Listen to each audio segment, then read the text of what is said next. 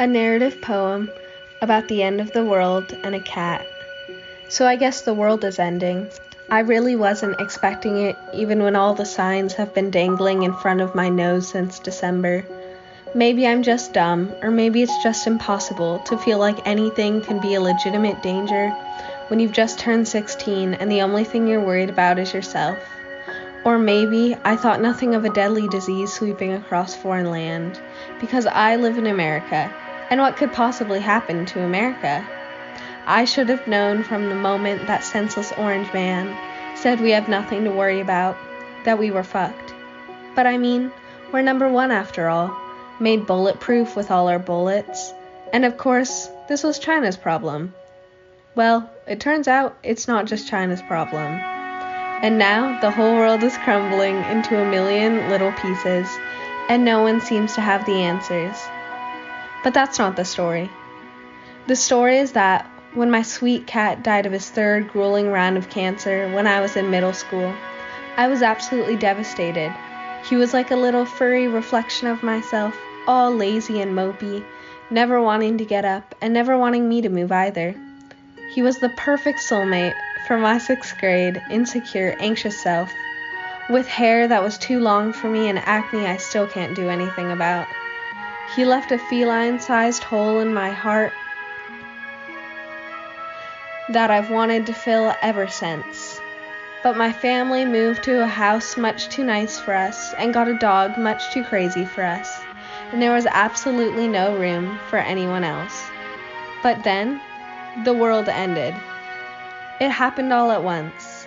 One day, I was taking the train home and feeling a bit paranoid about the germs that were probably festering on this very seat, used by so many people that I would never know of, and trying to solve the factorial for the amount of asses that have touched every high school chair along with mine in my little free time between classes.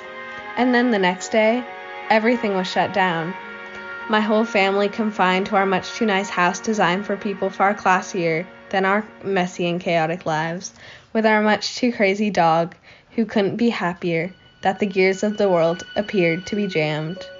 We worried about the economy. We worried about our health.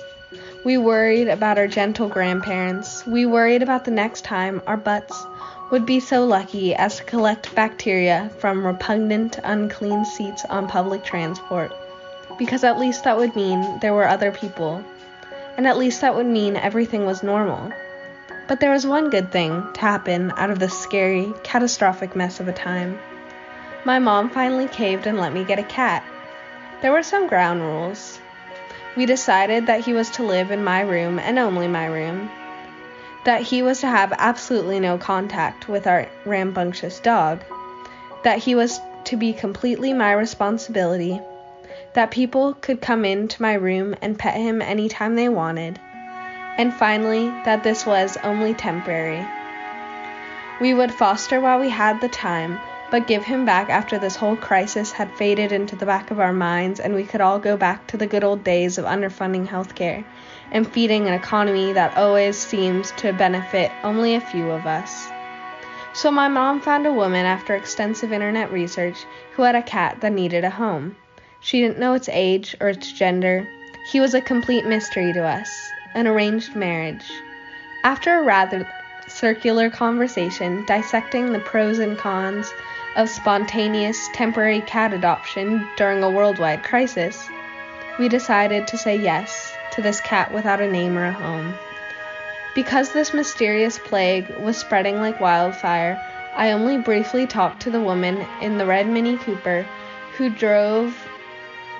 dropped off the cat on our porch before she drove back down our absurd driveway. It turns out the cat is named Mister and he is 12 years old. It turns out he is a bit overweight.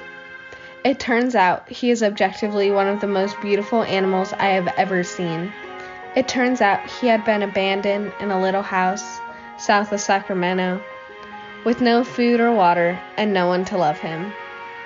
Ever since, we've wasted our days together, neither of us gaining any particular talents or interests in our abundance of free time, but instead just simply enjoying each other's company.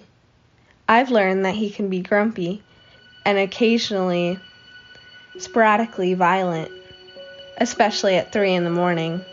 He learned that because I can never seem to fall asleep at a normal hour, his feeding times are rather irregular.